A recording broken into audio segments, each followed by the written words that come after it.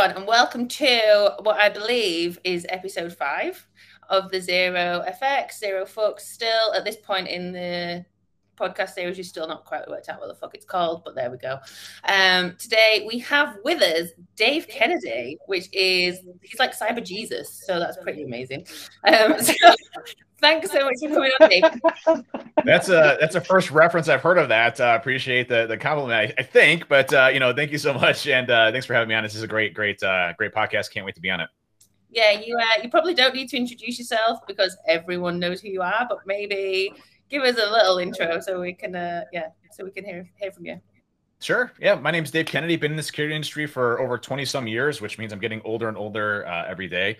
But I started 2 companies, Trusted Second Binary Defense. We're a global company focusing on cybersecurity. My whole career has always been technical. I wrote the Social Engineer Toolkit, Magic Unicorn, co-authored the book, Metasploit, the Penetration Tester's Guide. Really big on community and helping other folks out, which is really my big mission is to help new folks coming into the industry, both from a diversity perspective and everything else that's going on in this industry and changing it for the better. And really trying to help, people get better with security and ultimately protect the world has been my whole goal. But been real fortunate. I helped out the TV show Mr. Robot. And Remy Malik actually mentioned my name on the show, which is really cool. He was impersonating somebody via social engineering and said, "Oh, I'm Dave Kennedy." So that was kind of cool. And I was in a Chris Brown rap video, believe it or not, in the back hacking while there's like dancers doing flips and stuff in the background.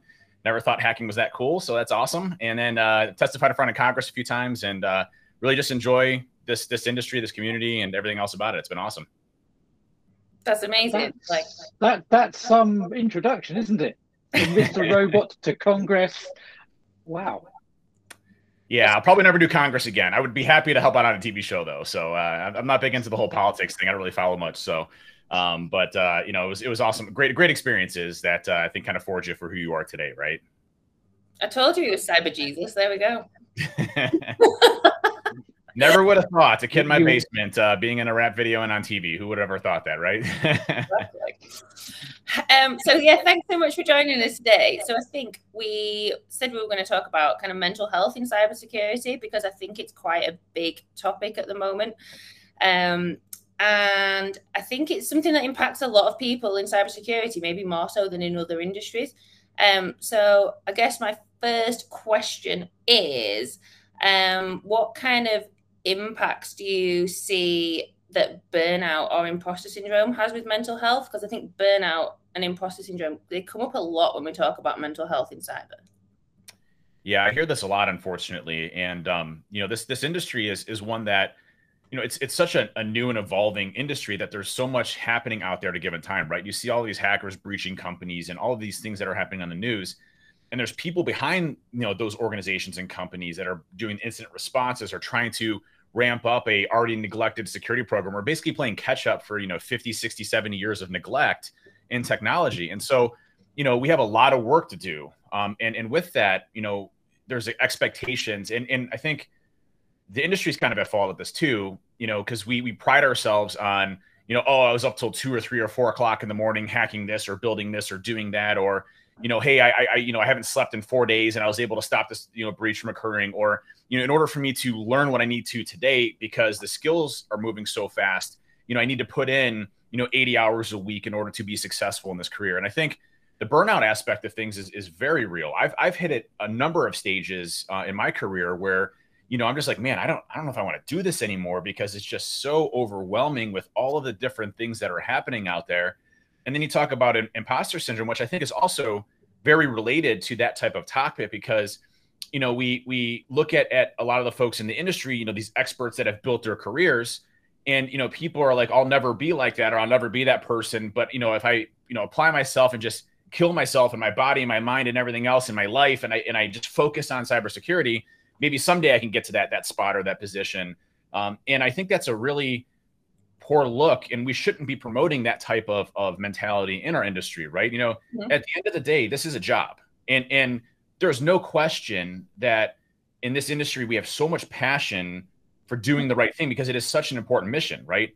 And we're trying to help the world, protect the world. We're trying to protect hospitals from going down. We're trying to protect the oil refineries and everything else that makes this whole world operate and run, manufacturing, et cetera. it's such an important aspect that's never happened before because technology has never been so embedded as it was today.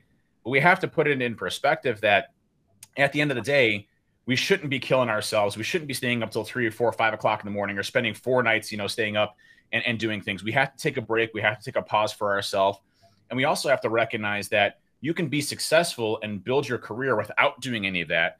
And that your experiences and your values that you have as an individual are so important to share those, regardless if you're just coming into this industry or you've been here for 5 years or 10 years or 20 years. There's no differences. Your experiences can help somebody else get better at what they do. So think of it from an imposter syndrome perspective is that, it's your experiences that you're sharing. Security researchers are sharing their experiences. Incident responders are sharing their experiences. We're all sharing our experiences to really try to come together to help. So you're contributing to the collective industry getting better by sharing your experience as you go along. You don't have to be, somebody that's been in for 20 or 30 years that has a name or something like that. It doesn't make a difference. Your experiences are what matters. I think that's really interesting. And I find that resonates with me particularly because I have a real problem with imposter syndrome. And I also have a problem with imposter syndrome in that as somebody new to the industry, I occasionally, or possibly even more than occasionally, suffer from imposter syndrome. But I also have an issue with the expression itself. I don't think it does any favors. I think having this generic catch-all umbrella term for this mental health condition, for want of a better description, I don't think it does anyone any favors, because actually imposter syndrome can mean anything from you're new into the industry and you're working with people who've got more knowledge, to you're in the wrong industry, to you're not comfortable with your co-workers. Yeah. And I think by just grabbing onto imposter syndrome and putting that on as my protective jacket, I'm actually not making myself or my colleagues aware of the things that are in fact the issue. And I think we need to get away from that. I think we need to be a lot more specific about what the problem is. Why do you feel you don't fit? Because ultimately, all those of us who have suffered from whatever we choose to call it are in that position because someone somewhere felt that we deserved to be there. And we need to find that, focus on that, and build around that. So I really like the fact that you talked about those, how everyone can bring something to the party, and nobody has all the answers. Nobody has all the pieces to the puzzle. It requires that combination of input. I think with like people who are reskilling into cyber. So Rob is from Caps Lock, which was the mentoring group that we spoke to last week. And they reskill people into cyber. And I think it's really important that we look at like the transferable skills that people have that they bring into the cybersecurity industry. And that's kind of how you can look at combating imposter syndrome, maybe by looking at, it's not just the technical skills. Like having technical skills is absolutely fantastic, but they're not the only skills that we need in cyber. There's 100%. Such a big like array of things that we need in the cybersecurity industry to help further our understanding of it and bring new innovations and all that kind of thing. It's not just the technical skills that we need, is it? So having those kind of people who are reskilling into the industry and bringing fresh insight, they're really important. Yeah, I couldn't agree more. And I think, I think a lot of that also comes down to the people you surround yourself with as well. Coming into this industry, there's a lot of welcoming folks. There's also a lot of negative folks, right? And I think when you're experiencing this kind of doubt about yourself or your ability or your experiences, having positive reinforcements to really push you forward to help you through those types of blocks that you're having with yourself, I think is really important to uplift you. I think uplifting and positivity can really help overcome a lot of the things that we see out there today. In this industry, because of burnout and because of our own views of hey, we're just coming through this industry, we don't know a lot of folks, or we're just starting to learn, or as Rob had mentioned, there are a number of different facts that incorporate into what imposter syndrome is. And I think for me, when I was first coming into this industry, it wasn't as refined or formed as what we see today, right? 20 players, and one of the real big instrumental folks in my career were two people. One was not technical at all, had barely any hacking skills whatsoever. And let me rephrase that. He was very business centric, but in security. Mm-hmm. His name was Scott Angelo. And Scott taught me how to communicate to people, how to take very complex subjects and form it into a way that I could communicate on the news, for example, or testify in front of Congress, or speak at, all of these different conferences, right? The business aspects and the soft skills, which ultimately got me a chief security officer position at a Fortune 1000 company. So the soft skills that I learned from Scott, from a positivity and a role model perspective, I really equate to my success today. And from a technical perspective, I look at Matty Arahoni from Offensive Security, or originally created Kali, WAPix, IWAX, Backtrack, all of those different things. For me early on, he was the person that really pushed me in certain directions of like, hey, this is what I would do, and this is how I do. He was really a positive role model and mentor for me in the technical space.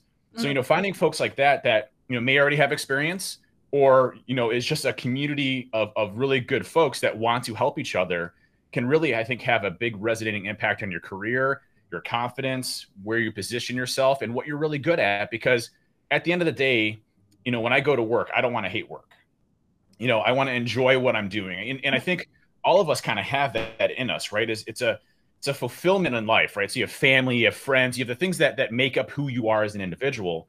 For me, I would not want to go into work every day hating what I did. I'd want to have some reward, some fulfillment, that I'm actually building something that's going to last, or something that's going to make a change in somebody in a positive way.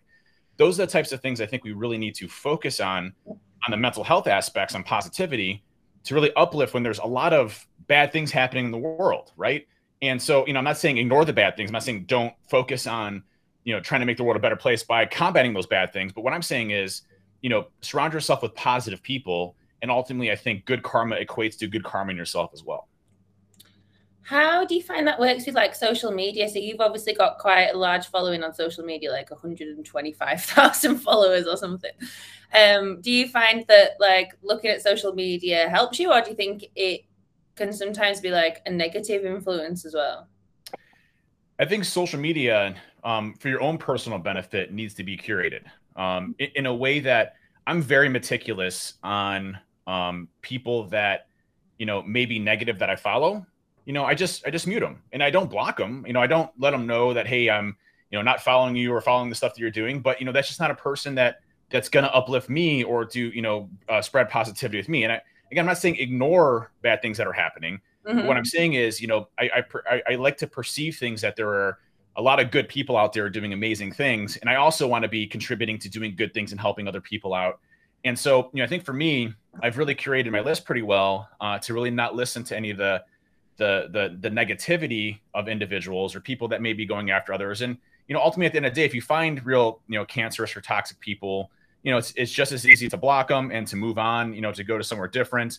If they're being that cancerous or toxic and they're causing you to bring you down, it's not worth it to stay with that or to stick with it. I would just move on and go somewhere else, and it's really your choice to go and do that, to really try to tailor social media to you and the type of folks that you would want to communicate and talk to on a regular basis.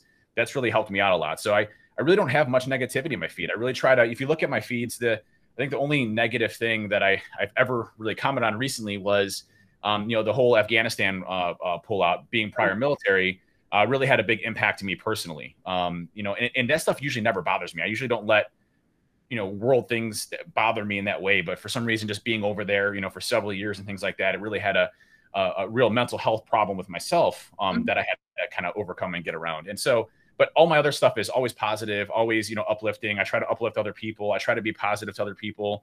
If they're struggling, I try to chime in, reach out to them via direct message or text them, see how they're doing, just being that uplifting force that I think we all really can do to other folks that are going through struggles as well in their life.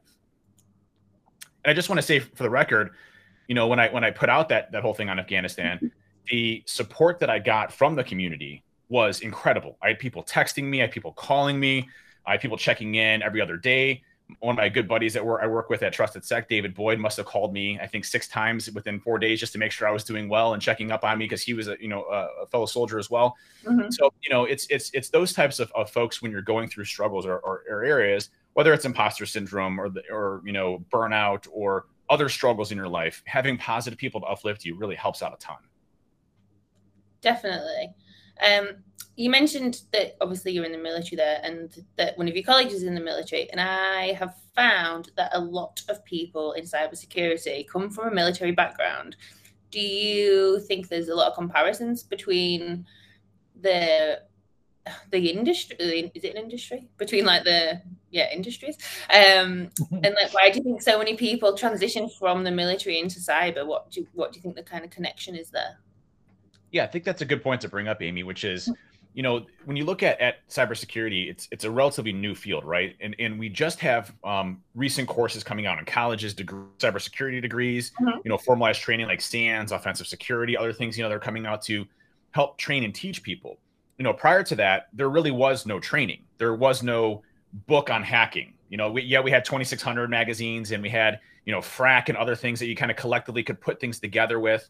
But at the end of the day, it was still such an immature industry. And really the only formalized industry doing it was the military space.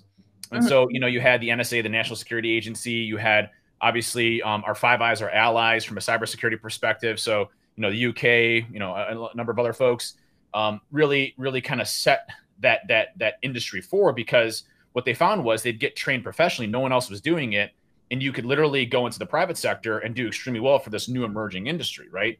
I think that's where you saw a lot of the early on military capabilities bleed over directly into what we see today in the private sector. I know that was for me. You know, when I got out of the military, I spent 5 years in the Marines in the intelligence community. So I had a high level government clearance, did a lot of cyber warfare type stuff. And when I got out, I found that I was in such a hot commodity and desired state coming out of the military that it was easy for me to find a job and really push myself successfully forward. I think today, you're seeing a bigger mixture of both military and college degrees and formalized training come through, which is kind of balancing, I think, the act. There's still a lot of military folks coming out that are highly trained. And that's another thing I want to hit on too, is that, there's a difference between experience and coming out of college, right? And there's a big gap in a lot of the colleges' cybersecurity programs, which we've interviewed some folks. They've never, and I'm saying from a technical position perspective, they've never booted up Linux. They've never, looked at Kali Linux. They don't even know the basics or fundamentals of networking or communication protocols. Do you think that's because like to get into I always say, like, when you're doing a degree, someone's got to plan that curriculum, then someone's got to QA it, and then it's got to go through a lot of, I don't know, someone's got to learn to teach it, and the teacher's got to be like au fait with the subject matter before they can teach it to someone. So you hit it right on the head. To do that, right? But like industry moves so quickly that how do colleges keep up with that? It's like learning on the job, I think, is the only way that you're going to ever keep up with the demand that's kind of on you in terms of the developments that we've got. You hit it right on the head, is that the course curriculum is designed from a traditional college program where the professor may not be an expert in individual areas, right? And if they're teaching a curriculum that is supposed to, and I'm not saying that's a bad thing, that's how colleges historically have worked. What I think that colleges should really be focusing on is that, as of right now, other than the exception of a few different colleges, I would rather hire a computer science major than I would an information security degree, because the computer science majors have gone through, programming, they've gone through networking and communication protocols. They have the fundamentals that I need from a candidate, that I can build them up into their roles in cybersecurity. So these security programs, I really think, need to take more of a fundamental understanding around, operating systems, programming languages, networking, the OSI model, and looking at all those different areas and saying, we're going to teach them the foundation and basics, as well as the applied concepts of what these different specializations are in the security industry. And then that will be much better to prepare folks. But the issue you run into right now is that, and this is why, Amy, I think you hit the point on the head on the military side house, is why there's so many military folks in this, is that, the military folks have skipped a step. They have applied learning where they've already done this type of work and already have those fundamentals and foundation and everything else that are already applied. So it's easier for companies to hire somebody with experience, and it is not. Yeah. And that's a problem for us. I don't agree with that. I just want to first and foremost state that, there's this, you see statistics all the time where they're like, oh, we don't have enough cybersecurity professionals and we can't fill these positions and jobs and roles and all these other things. Well, that's true. We can't fill these roles for already established senior level folks to hit the ground running day one. There's this massive gap of all of these kids coming in through colleges, but we don't want to train them up and hire them because we already need the people that are already senior in nature as well. So it's this gray area here that we have right now in the cybersecurity industry, where we need to train these folks coming in the appropriate way and to really progress them forward so that they can, hit jobs running, in these different areas. And we've been doing that at Trusted Zach. I always feel like people don't want to promote the junior people that are in their team as well to like that senior level, because A, their salary is going to exponentially increase, and B, like they're already doing a great job of that junior level role, and if they have to bring someone new in, then like you said, they're going to have to train them up and start reskilling people, because a lot of job specs that I see for like entry level roles, they're not entry level. They're asking for like 2-3 years experience, because they're looking at the person exiting the role rather than the person that started that role. So I think that's probably like one of the big issues that I see in kind of, the whole hiring process in general. But this is something that's not uncommon in new industries. Agreed. Is that people are capable of doing what they are capable of doing. They then get spotted by senior management as being very capable, so they get promoted up into a management or a middle management position. They're not middle managers, so they don't know how to manage the people who are now doing the job that they were doing. So it all sort of comes tumbling back down again, and they have to start rebuilding. And as you say, Dave, you bring people in from the military who have got the experience, but also not just the experience, but the wherewithal to deal with it on the fly. Yep. Because one of the things you get in military situations is it doesn't matter if you've never seen it before, fix it, and fix it now. That's such an important thing. I'm glad you brought that up, because that to me is like, you just got to the center of our industry, which is, you are going into an industry where not everything's already defined, where not everything's been discovered, not everything has been figured out, right? There's no textbook for doing certain things that you do. And that on the fly aspect is so beneficial. I remember when I was consulting when I first got out of the military, they're like, hey, you need to go to this customer and it's a WatchGuard firewall. I'm like, well, I've never touched a WatchGuard before. They're like, yeah, you'll be fine. Go figure it out. I'm like, okay. Boom, went forward and I figured it out and I did a great job and I did everything I possibly could to research it, to understand it, a Cisco device, whatever it was. I've never touched it before. Then I figured it out, and you start to build this like well-rounded understanding of everything around you, because you've seen so many different environments, but you have to be on the fly for that. That's such a desirable state for anybody. As an employer, if I see that spark, I know you're going to be extremely successful in this industry, because you have that ability to go down a certain way and it's going to be fine. You're going to figure it out. You're not going to freak out about it, right? It's like when I'm when I'm mentoring people, one of the things I always say is, if you get an opportunity to do something, go do it. Go and see, work it out. Like I got asked to keynote a conference the other week, and I was like, shit, I don't know what I'm fucking doing. I went, no. And I was like, yeah, fuck it. I'll just say go and do it, because if I don't, then I'm being a hypocrite because I tell everyone else to go do it. And then I'll just work it out when I get there. Like, it's whenever I got my first job in cyber, they were like, do you know all this stuff about Microsoft security? And I was like, yeah, I know all of that. I knew literally nothing. The first day I'm sat there Googling, like, Azure AD? What the hell is that? But you work it out, right? I don't know how it is in the US, Dave, but the education system in the UK, and to a certain extent, quite a lot of Western Europe, is not geared to training people to be on-the-fly thinkers. 100% right. And it's something, I've come from a background where I was an employer for 30 years, and I'd see people come in, great degrees, great experience, great knowledge, no ability a complete and utter fear of being put into a situation without the information. I've recently started myself a new job, and after a week, I said, congratulations, by the way. Thank you very much. I mean, it was probably some time ago now, and when this eventually airs, it'll be about by the time this airs, I might not even be there. Who knows? But a week into my new position, I actually said to them that I'm not 18 years old, despite my youthful good looks. I would have never guessed. I'm shocked. But Thank you, Dave. Okay. Thank you. Oh wow. Okay, this is going to the top of the playlist. You know that, right? No, so yeah, I said to them, I'm not 18 years old. You don't need to hold my hand through every single step. Throw me into the swimming pool, because frankly, if I can't swim, I shouldn't be playing. Yeah. And but unfortunately, so many younger people, and I'm not trying to tar everyone with the same brush, but so many youngsters want to be handheld through every single stage. Yep. And that's not realistic. It's not realistic for employers. It's not realistic for the employees. And it definitely isn't realistic for the industry. because the industry requires people to be prepared to jump in and let's face it, we don't want things to go wrong, but going wrong is how you learn. Yeah. Our failures are what, I always get asked the question, what would you change 10 or 20 years ago? I'm like, not a dang thing, because I those failures I look back at as who I am today, right? And they've made me better of a person because I've had failures, because I've messed up on things. I remember, I was on a customer site and I downed one of their domain controllers, which shut down their entire company, right? And you're like, oh my gosh, this is the end of my life. Well, it wasn't the end of my life. The company rebounded. They're fine, and we figured it out. Yes, they were unhappy for a few minutes, but guess what? I learned, hey, you probably shouldn't run this exploit on a domain controller at 2 o'clock in the afternoon when it's their only primary DNS server. Do a little bit better, next time. So, those mistakes make us for who we are today.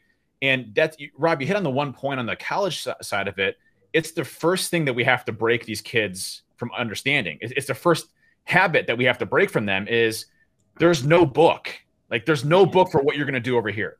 So figure out how you get to that point, understanding that you have a foundational knowledge of of computers and systems and things of that effect.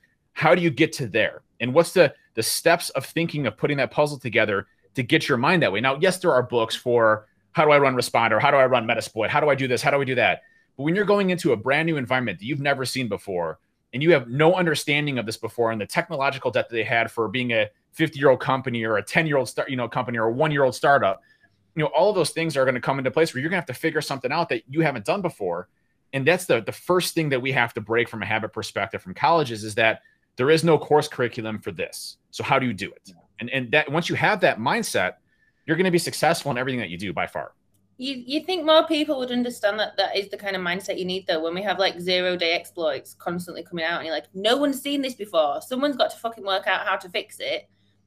Literally, it's never been seen in the wild before. Someone's got to think outside the box to try and put like a patch in place or whatever, or stop the vulnerability. So you think it would be more obvious to people, but like you said, I don't think it is. I think a lot of people do just want someone there going, so this is how you do this, and this is how you do this bit. And it's like, that's not, I don't think it's realistic in any job, but especially in cyber.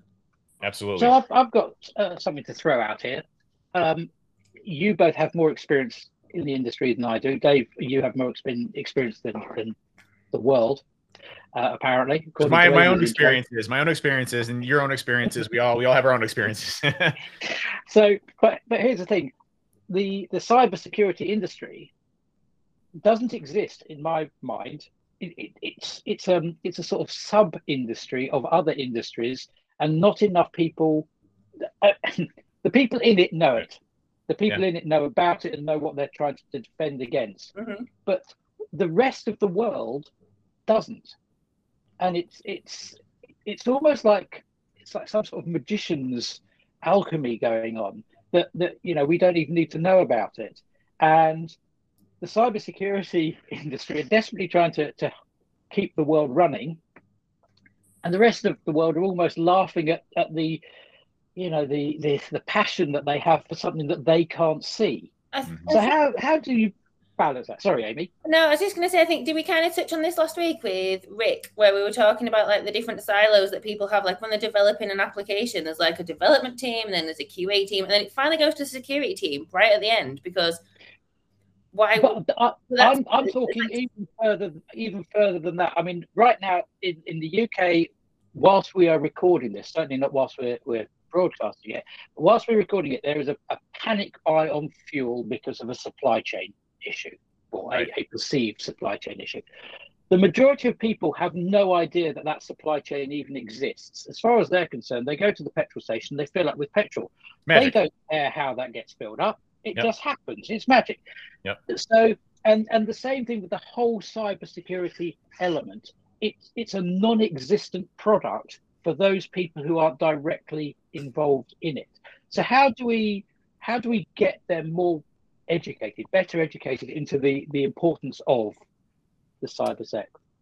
Well, I think, what's changed from, I would say, 15, 20 years ago to today is that businesses incorporate cyber in their entire risk profile, right? So, traditionally it'd be supply chain issues or, HR issues or legal issues that are business risk for us. And they would have what they call their risk universe, which is all these different risks that could impact our business on a daily basis, right? And which ones are more probable. So, you address the risks that are high critical, and impact likelihood, that are going to occur in the business. So if you have a brand new, product that you're building from a research and development perspective, and you're scared about competitors learning about it, you're going to put controls in place to ensure that intellectual property and the development and everything else goes. Apple does that very well, right? On the iPhone leaks, they're one of the best when it comes to that. Now, granted, they get leaks, but it's much rare to see that happen in Apple. And they have people that hunt down the leakers and all this other stuff, right? They spend a lot of emphasis on the risk to their products so that, on the competitive landscape, Google doesn't clone their device and make something better.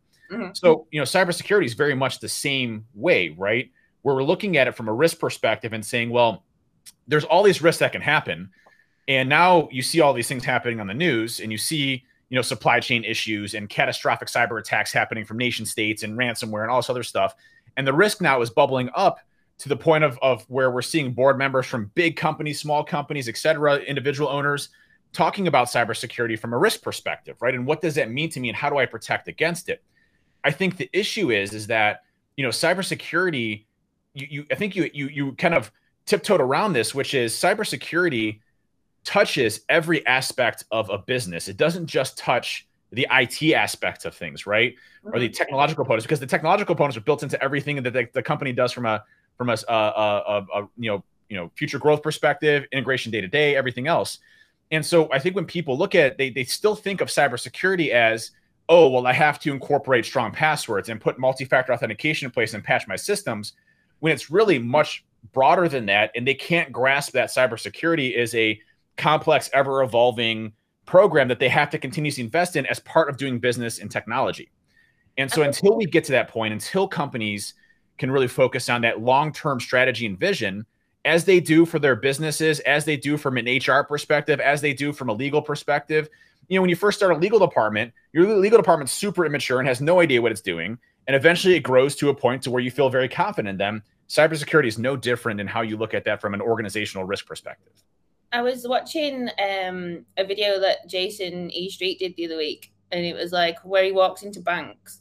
Yeah. So I think that kind of shows you how cybersecurity, it's not just an IT issue, because he's walking into a bank. There's no IT person stood at the door going, you can't come in here. Yeah. It's the receptionist, or it's the teller behind the counter or whatever. And he's just walking around plugging USBs into all these machines. Very familiar with that video. And it's a prime example of being able to go in and do whatever you want to if you have something that's somewhat believable, right? And you have the social engineering aspects, you have the external threats, you have phishing, you have all these different threats that range and vary to your business. And companies very, very much grasp only a little tiny minuscule amount of that risk. Yeah, my boyfriend, he's a pen tester, and he does social engineering and red teaming engagements. Yeah. And he just walked into somewhere the other week because he had a high-vis jacket on. They were just like, yeah, sure, come in. He just they gave him a visitor's pass. Yep. Look believable and trustworthy. You're all set. No issues at all. Yeah. It's crazy. I've spent 30 years before getting into cyber. I spent 30 years in the event and entertainment industry. And I could walk into any concert anywhere in the world with a handful of techniques. So can you get me into my favorite bands? It depends who are your favorite bands. Hand over these techniques, Rob. We need to know them. Yeah, I know. How do I get to see my favorite band? So we can't be doing this. We can't. But it is, and the thing is, physical security and cybersecurity obviously are very inherently linked. But people are much more understanding of physical security. I would agree. If somebody sees a smashed window, they know that they need to tell somebody about the smashed window so that they can get it boarded and fixed. But they don't think about the same way when they lost their ID card, or when they've lent their logon details to somebody, or whatever it might be, because they don't physically see it. It's not as tangible for them, I think. I don't think it's that they don't physically see it. I think it's that they probably think they're going to get in trouble for doing it as well. And because security teams inherently have been the people that are going to tell you off because you've done something naughty. I think it's kind of I'm not saying all security teams are like that. I know they're not. But if security teams if everyone didn't think the end user is the fucking problem, which is what a lot, we see it all the time on like LinkedIn and Twitter. It's like, oh, this user's done this. And it's like, well, drives me nuts. It drives me nuts when we blame the user. Drives me nuts. Why are we blaming the user? Like I saw someone had written up a pen test the other week, and they was like, "Well, I only got into the system because the username, because I guessed the password." And I'm like, "Yeah, well, if you guessed the password and then they didn't have like really shit laps deployed, you'd have been, you wouldn't have got local admin then, would you? Which that user has got zero fucking control over. So you'd only get so far with having the username and password. You don't get to domain admin with a random user's username and password, right? Well, and I also think that it's a bit of a messaging problem for us as this industry has grown, because it is so new. So you look at other established industries, and they suffer from the same things, like the medical industry, for example. You have a lot of snake oil that happens in the medical industry, where you have this brand new product that's going to revolutionize your, the medical, floor for your hospital, and et cetera, et cetera. And it's just a bunch of BS, expensive BS. That ends up happening from something that's been around for 20 or 30 or 40 years. Mm-hmm. And the security industry, very similar, where, you see a lot of these vendors that claim, oh, we can stop 0-day threats, or we detect zero. No one's seen that before in the wild. You're pumping full of a bunch of bullshit to these companies that think that by implementing your product, you can completely, eliminate all of the other things that you had to do to actually build that security program up, from the ground up. I mean, do you think that there's a product in the law industry or HR industry that's going to solve all your HR problems and solve all your legal problems? It doesn't happen, right? You have to build those programs up. You have to address risk. You have to reduce the impact to your company. There's going to be legal challenges and things like that, but as long as you have a good stance, you can figure it out. Same thing for security. You have to build that up. You have to figure it out, what your risk is, and then tailor your security program for that. And yes, you can supplement with things that maybe make your life a little bit easier, but at the end of the day, there's no shortcut for what you have to build in a security program. Yeah, it's like Symantec came out when I think that they're not even a thing anymore, are they, Symantec? I think it got out. But they had like negative day protection, and I'm like, what the fuck are you talking about? That's some Minority Report shit right there. That's like, hey, before it actually happens, we predict it, and we stopped it in time. We actually hacked time to stop that from happening. There are so many things that haven't happened because we stopped them not. That's right. You wouldn't even know how good we were before we started. Right. They posted about it on LinkedIn, and I just commented like, "You okay, hun? Like, you've been drinking? You've been hitting the booze a bit." It's like that. Have you ever seen the new movie that just came out? It's called The Tomorrow War or something like that, where they. It's really good if you get a chance. It's on Amazon Prime, but they basically, I won't ruin anything for you, but in the future, there's a war that happens, but they're losing the war, and everybody's like, the human race is basically dying off. So they actually go back in time and recruit all the people that are living, 100 years before to come fight this war in the future. And it's like, it's like obviously crazy, but it was kind of a cool concept. But same thing, it's like, 0 days, as you mentioned, first time being seen, have never been discovered before. Yes, you might be able to determine some of the indicators of compromise post-exploitation perspective that may have happened. But in most cases, you're not going to be going through all of the logic that's going on in an application to understand when it's being misused or abused. It's so complex to think about that. There's no technology out there that does that today. So I think it's a framing issue in many cases for even executives and board members are being fed this stuff. And they're like, well, why aren't we going with this product? It says it can completely stop 100% of the hackers out there. Why aren't we doing it? Well, it doesn't really work that way. And that's a bunch of bullshit. And we actually have to frame this in a very similar way as other departments that we've done before in the past. Mm-hmm. But this is exactly the attitude of organizations. We got onto this topic by saying, users are the weakest link. No, users are the link that use your product. Users are also your strongest link. They are the people who create your products. They're the people who create your sales. They are the people who create your brand. 100%. You can't have it both ways. And if the team of people who are working and doing their very best for you are struggling with something you're asking them to do, change it. Don't keep hitting them over the head with it. Yep.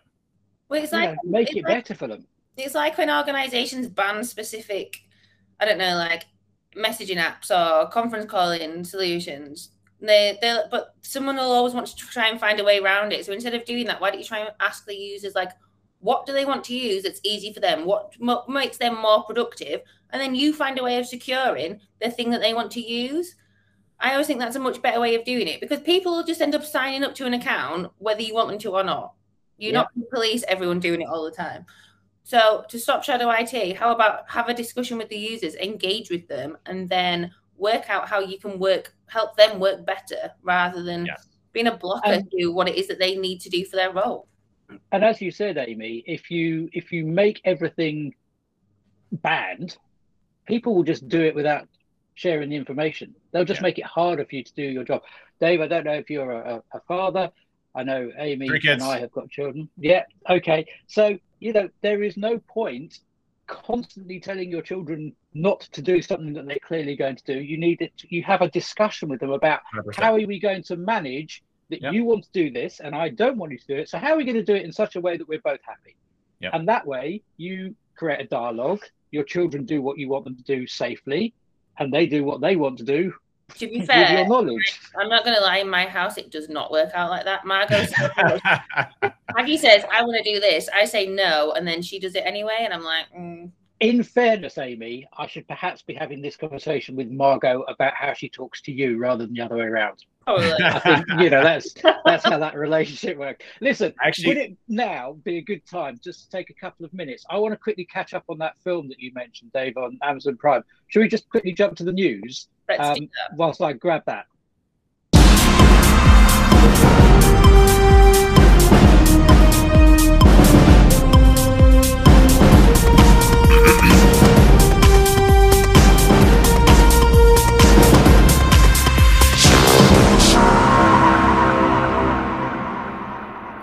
Bong! Here's the news. Flannel-wearing hipster beer maker Brewdog has been caught out by a basic security problem, and the team that discovered it says the Scottish tipple merchant's response was hardly encouraging. Research by Legends Pentest Partners found that the Brewdog mobile app used the same hard-coded API bearer token to log in every single customer. This would allow anyone to access and use the other people's accounts, including 200,000 Equity for Punks shareholders, as well as to snoop on other personal information. A sobering thought indeed. Did you know that October is Cybersecurity Awareness Month? The time of year we're all supposed to remember that cyber is a thing and we should be aware of. Luckily, top social media organizations have been leading the charge in keeping cyber in the news by either going offline for hours due to misconfigurations a la Facebook, WhatsApp, and Instagram, or by just leaking all of our data and even their own source code, like Amazon-owned Twitch. It's super kind that malicious actors are bringing these issues to light. We never knew they were so keen on user awareness. What next? Ransomware that gets your files back when you've switched MFA on across the board? Fingers crossed. And finally, the United States Department of Justice has announced a leak of information pertaining to the design of the nuclear-powered Virginia-class submarine and the arrest of the alleged leakers. Please forward this letter to your military intelligence agency. I believe this information will be of great value to your nation, the letter stated. Helpfully adding, this is not a hoax, because it kind of reads like it would be. The FBI appears to have decided to string the person in question along. After some clandestine back and forth, plenty of encrypted email, and a payment of 10 grand in cryptocurrency, he loaded the relevant info onto an SD card and left it at a dead drop. The SD card was wrapped in plastic and placed between 2 slices of bread on a half a peanut butter sandwich, the DOJ's criminal complaint states. Sounds more like Tinker Tailor Soldier Twat to me.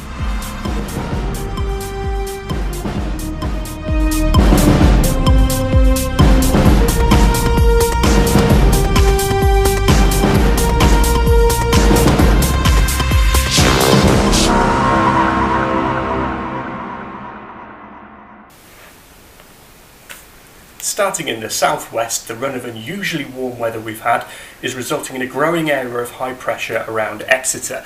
Nothing to do with the weather, that's just on the roads. Historically, of course, this is mining country, so keep an eye out for adventurous types wearing head torches. Moving on up into the Midlands, we see thick cloud cover, no precipitation to speak of, just badly named products and poorly designed user interfaces.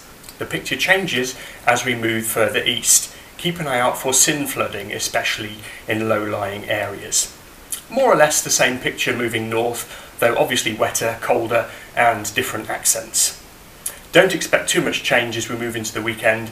Expect patches of sunshine and broken cloud with the occasional shower. Misty in the mornings and, of course, a high chance of ransomware. Thank you.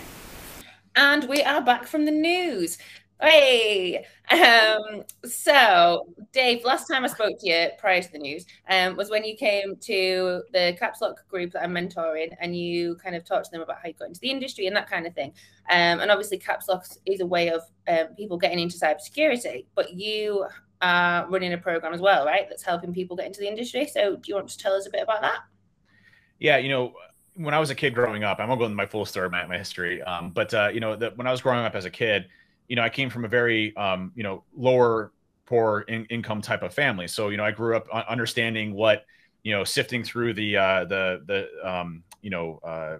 couch cushions looking for money so we can pay rent was, and, all those different things that kind of went during those periods of time. But my parents were amazing. They, strong role models in my life. And I'm very thankful for that.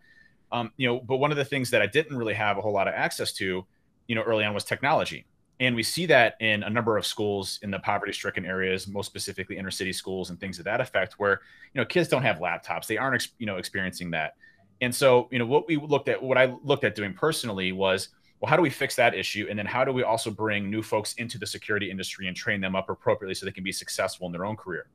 And so the first thing that I did most recently was I made a substantial donation, but also ongoing support and my time on their technology board of building what they call and this is kind of funny, but it's the David Kennedy Center of Gaming and Leadership. So it's a facility for, predominantly African-American individuals. It's 98% African-American school that I came from. And, inner city school, net median income is $30,000 in the US, which is $20,000 less than the national low average for them. So very poverty stricken location. And that's where I graduated from. So I wanted to kind of make that my staple of where I started this, but my plan is to hopefully roll this out to other schools and locations as well. And the best part about that was we're giving, because of that esports gaming component, there's now scholarship opportunities where there never was any before. So kids are actually getting scholarships to school, to college for higher education, where they never would have been able to afford that in the first place because of the technology impact that these kids now have access to. So, I think last year there was 19 new scholarship opportunities created for these kids, which is absolutely fantastic, saying that, hey, I made a difference in somebody's life where they could actually, go to college and have an opportunity they never had before on the technology side. And then coupling that with what we're doing at Trusted Sec, we started our junior program piloting it about 2 years ago. And we had some really big success with that. You talked about, not wanting to promote juniors to seniors. What's interesting of what we've done is, when a junior comes in and they have no experience whatsoever or very little experience, or, especially hands-on or applied, they come in at more of a junior level rate, so that, so we can teach them and train them, and it doesn't break our bank as a company to grow. But we course correct those salaries once they're at a position where they start to actually provide benefit to the organization. So, you come in as a junior, but you quickly excel salary-wise to a specific area to be at that level that the industry is demanding right now. So, we had two individuals, Logan Sampson and Kelsey Segru. Kelsey came from Kent State University. She's in the web application team. And then Logan just recently moved over to the red team. And they both, came through that program where they had some college, experience and excelled so well. And the kudos to them. They're the ones that did this, right? Their drive, their passion, their ability to think outside the box and learn really made them successful in these programs. But they're now senior level resources doing extremely well financially as well as everything else in their lives because of that.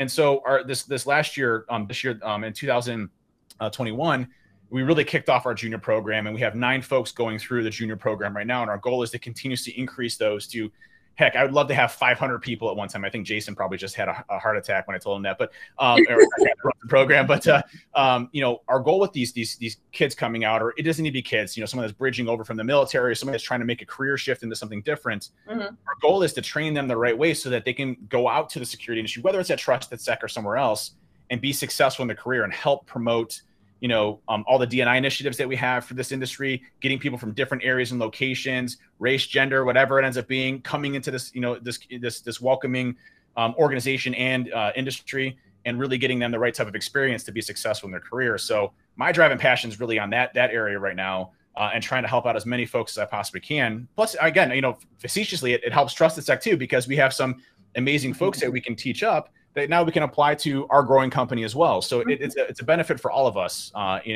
both short, mid, and long term. But I think that's a really good attitude to have, and it's obviously an attitude that your organization has from like the top down. Yep.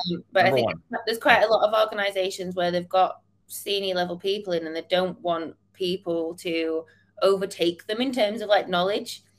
So sometimes they're like I call them gatekeepers. I'm sure that is. Yeah. I think that's the actual term for them. Yeah, like there's lots of gatekeeping in cybersecurity. Like I'm a big fan of just breaking down all the barriers. I'm like, if I've got connections that can help you get a job, go and talk to my connections. Like use my name, as long as you're not being a dick about it. Use my name wherever you like to. If that's talk to someone who can get you a role, I don't mind at all. Like I can't teach people that much. I can probably help them with some sales shit, maybe. But if I could teach people stuff, I would do, because I always think if I'm teaching someone else something, I'm not getting any stupider. I'm the same amount of clever just because I've told someone else what I know. Right. But they might ask me a question that then I have to go away and research, and then I could get more clever off it, but I'm never going to get less clever off of it. So I like the whole gatekeeping thing just blows my mind, because I just think what are you gaining from doing that? I think in one retrospect, my brain doesn't work that way, so I can kind of see that it's a threat, right? In some cases to some folks, I think. But the sign and to me, that's a sign of a poor leader, right? Mm-hmm. Because if your team success, your team success is a direct, equation to you as a leader. And if you don't want your team to expand beyond your knowledge and you as an individual, your team's not going to be successful. I learn something new every single day. And believe me, I have so many, everybody in my company is more brilliant than I am in every way, shape, or form. And I want them to be more brilliant, and I want them to succeed so I can learn more on top of that and see them succeed and have the reward that, hey, because they came here at this company, I was able to change their lives or to make them successful in their career, even when they go somewhere else. I've had a number of folks leave. We don't have very many, which is a great thing because we take care of our folks. But when we do have people leave, they're my good friends. I help them get the job. They're always welcome back. And it's just one of those things where, taking care of others, again, good karma equates to good karma back on yourself. And I think we really need to look at it from a leadership perspective and say, these are the future leaders. Like, you're not going to be here forever. Like, this life has a fixed time, at least for now. The science is getting there. We might be able to fix aging eventually, but at least not anytime soon. So, we have a finite time in this earth. Why not teach your future generation of leaders to be stronger so that ultimately, they can take a position, you can take a step back and see all of that grow and reap the rewards and benefits for everything that you've been able to accomplish in your career, seeing all these folks being successful in theirs. That's the reward. I mean, like, I don't understand the whole gatekeeping aspects of things of like, hey, if they're coming from my job or they're going to impact me. No, that's not the case. You're making your team stronger and better and awesome and doing something that you can say, this is my legacy right here that I left. Is this team. I also think if you're like worried about someone coming for your job, maybe you're not that good at your job. That's a very good point. That's a very good point. Alternatively, I love it when people want my job because I consider that to be a compliment. It means you're doing something right. If people are looking at me saying, I want to do what Rob's doing, I want to take over from Rob, well, fantastic. I'm glad that you aspire to do what I'm doing. I hope you can do it better than me. One thing I learned very quickly when I started Trusted Sec was, to give responsibility to people that could handle the responsibility. Mm-hmm. And, I was very quick on, I hired one of my good friends that ended up, being head of sales, and he, took over the sales component that I was doing. And Martin Boss, who runs my entire consulting practice, I gave him my responsibilities of running the consulting practice, and over time, I've loosened myself up so that I can focus more on the strategy and vision of the organization, which is what I really enjoy doing. And by the way, I can still hop on red teams or engagements whenever I want to have fun, to hack into whatever I want to. And I don't have to be the best kid on the block because I just have a badass team that I learn from every time. So then I can take some nuggets out of that and say, well, cool, I learned 10 new things. I'm better today than I was yesterday, and move forward. So for me, it's freed me up to do the right stuff that I want to do because I've given the responsibility to the people that can handle it. And they're incredible individuals as well and have grown as well. Martin is our chief security officer and in charge, a VP of our entire operations over at Trusted Sec. And he's one of those guys that he wasn't, when I first met Martin, he wasn't even in security yet. He wanted to make that break into security, right? And to see him grow, to see him excel, and it's, again, he is incredible. He deserves every ounce of that position that he gives, just from his dedication, his passion, his culture of people, loves taking care of people. I mean, that's what you want to see from your team, from your leadership, from anything else before you go somewhere else or you leave your legacy on the place. So it's like that whole thing where people say, like, there's like a meme about it, I think, where it's like the CEO says to the CFO, like, what if we train all of our people and they what if we train all our people and they leave? And it's like, well, what if we don't train all our people and they stay? Yeah, what are you gonna do? What are you gonna do? Yeah. Like, if you have nobody there to do the work, what are you gonna do? Like, it makes no sense. Yeah, it does make no sense. And it's interesting. I mean, the whole conversation we're having now about leadership leads on to something that I think is important. You've mentioned it already tonight, Dave, and we perhaps could have spent more time on it. Typically, we could have spent more time on everything we've talked about. But burnout, which is a real big issue. Yeah. And from my perspective, I see this quite often. And burnout, as far as I can see, comes from, to an extent, it comes from the leadership. Because if somebody is working 80 hours a week, then actually they're doing two people's work.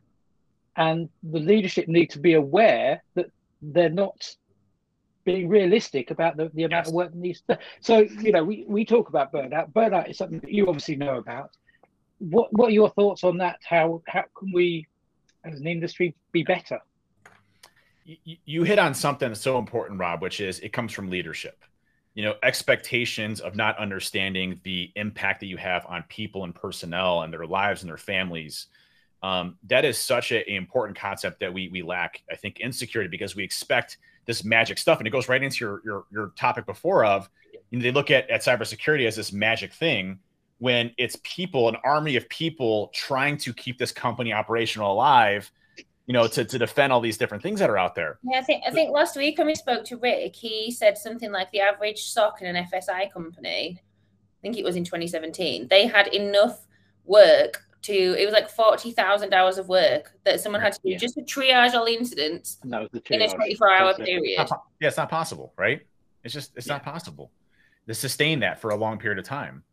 And so one thing that we have done, and this is why we have such a high retention in our companies. One thing that we focus on specifically in consulting, which is a very high burnout, by the way, consulting, traveling all the time, away from your families, different stressors, toxic customers, you name it, you have a wide array of stressors on top of the job, the reporting, the project management, everything else that kind of goes around. It makes this thing that you have to do all garbled to a product that you have to get out to a customer.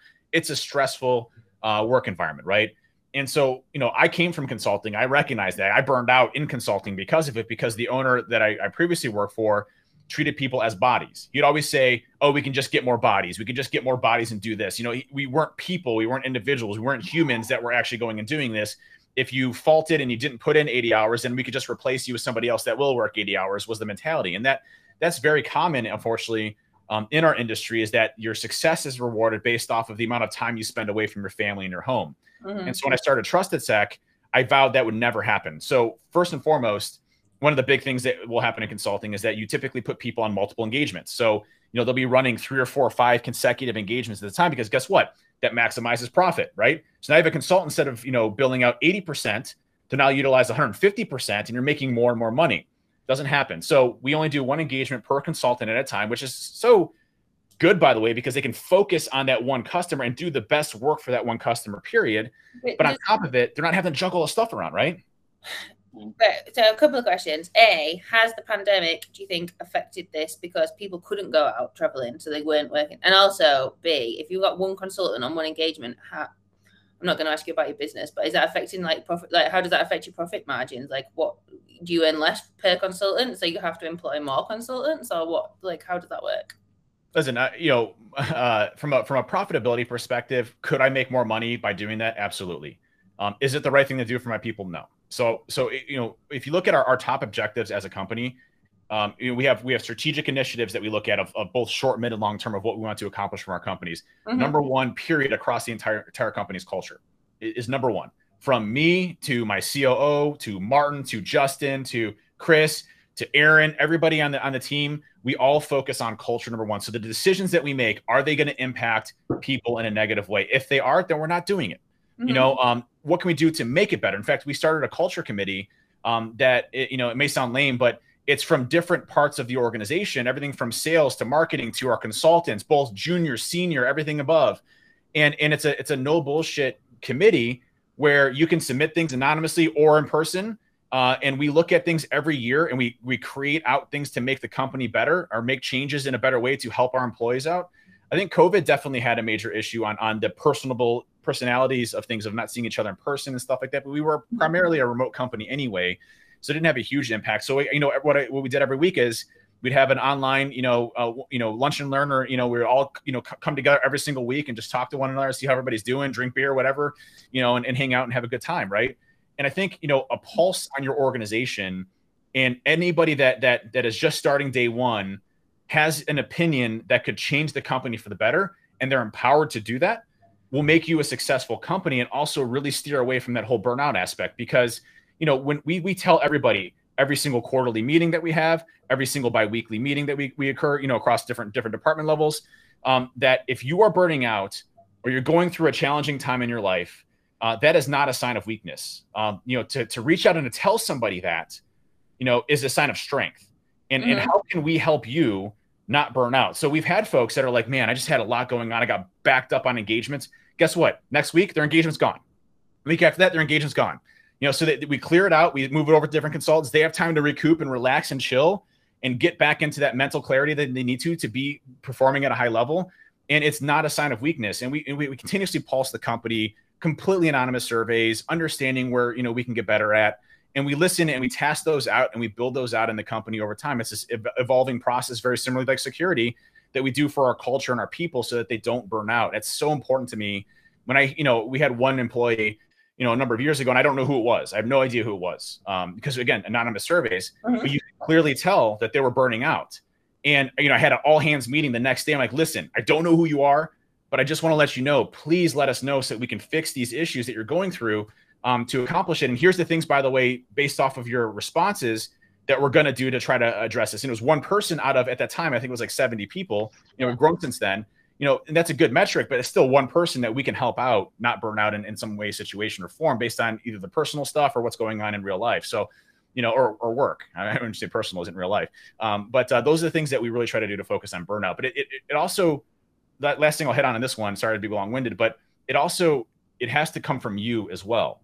You have to recognize that you're burning out and that you have the symptoms of burning out. And that's, I don't want to go to work. I don't want to do my work. I'm procrastinating. I'm focusing on other things. I get a pit in my stomach when I think about it.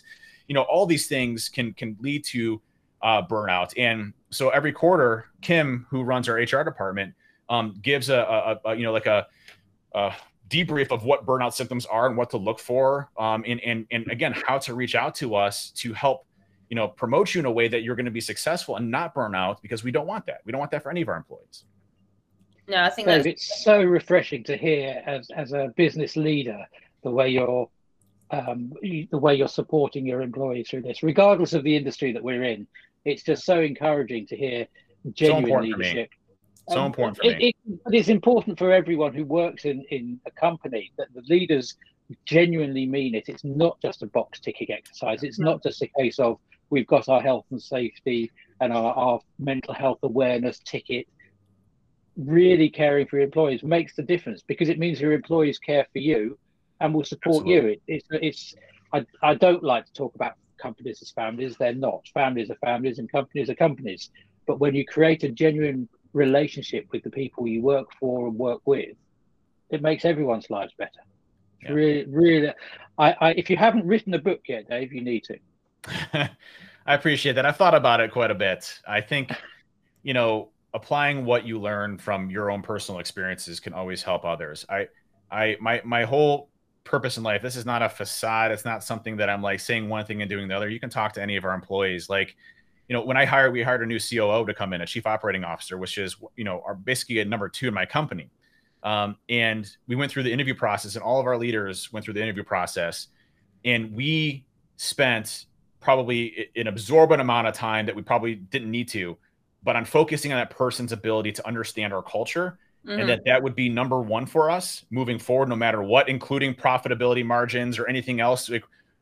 Culture is number 1. And as long as that's understood and expected, and our decisions are based off of our people, then we can't go amiss. We can't steer the ship in the wrong way. We'll always continue to grow and do awesome things because we have our people focused first, and that people are humans and we make mistakes and we get burned out and we have things that happen in our lives that cause major issues or health ailments, whatever it ends up being. We go through these bumps and ebbs and flows and everything else.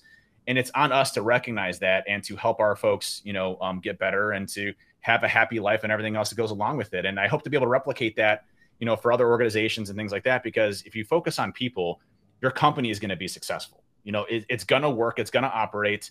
It's going to do a great thing. And guess what? It's one of the most rewarding and fulfilling things that you can ever possibly imagine, because you care for your people. You're helping them day in and day out. You're changing people's lives. That's the most rewarding thing you can have in life, period. Yeah. I think that's, like Rob said, it's a really refreshing thing to hear. I mean, I work for a company that's kind of got the same mindset, like awesome, really focused on culture and making sure people are happy at work. So yeah, I am in total agreement. But I think, unfortunately, we are at the end of the podcast because we've talked a lot. We did talk a lot. Sorry. We did talk a lot. No, I loved it. It was great. I've never listened to anyone more intently. Let's be honest, a podcast that people weren't talking during would be that's really actually a good point. Yeah. I think what we're doing is staring at each other awkwardly wouldn't go well. Yeah. I mean, we could do that for the outtakes. Anyway, yeah. So have you got a final thought? I mean, I think we were supposed to talk about mental health, but we covered a lot of topics. So if you have a final thought on anything that we have covered in today's discussion, take care of yourself. You only live this life once. Your mind, your body, everything else that goes along with it. I'm obviously big on the whole fitness thing as of late. I made a whole change in my path, but I can tell you, taking care of my body, the exercise, and everything else has only helped me better.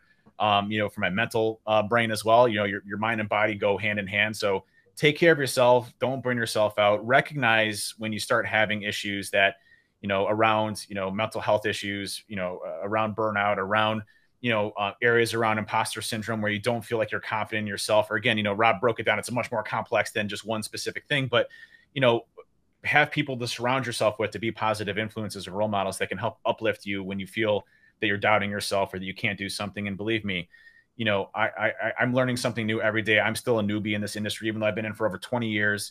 I learned something new from every single person that comes into here. Please share your experiences. Please share yourself, and then be honest and gentle and kind and, accepting of others. I think ultimately, if you can live by those principles, you're going to do awesome in this industry and be super successful. So thanks, Dave. That was brilliant.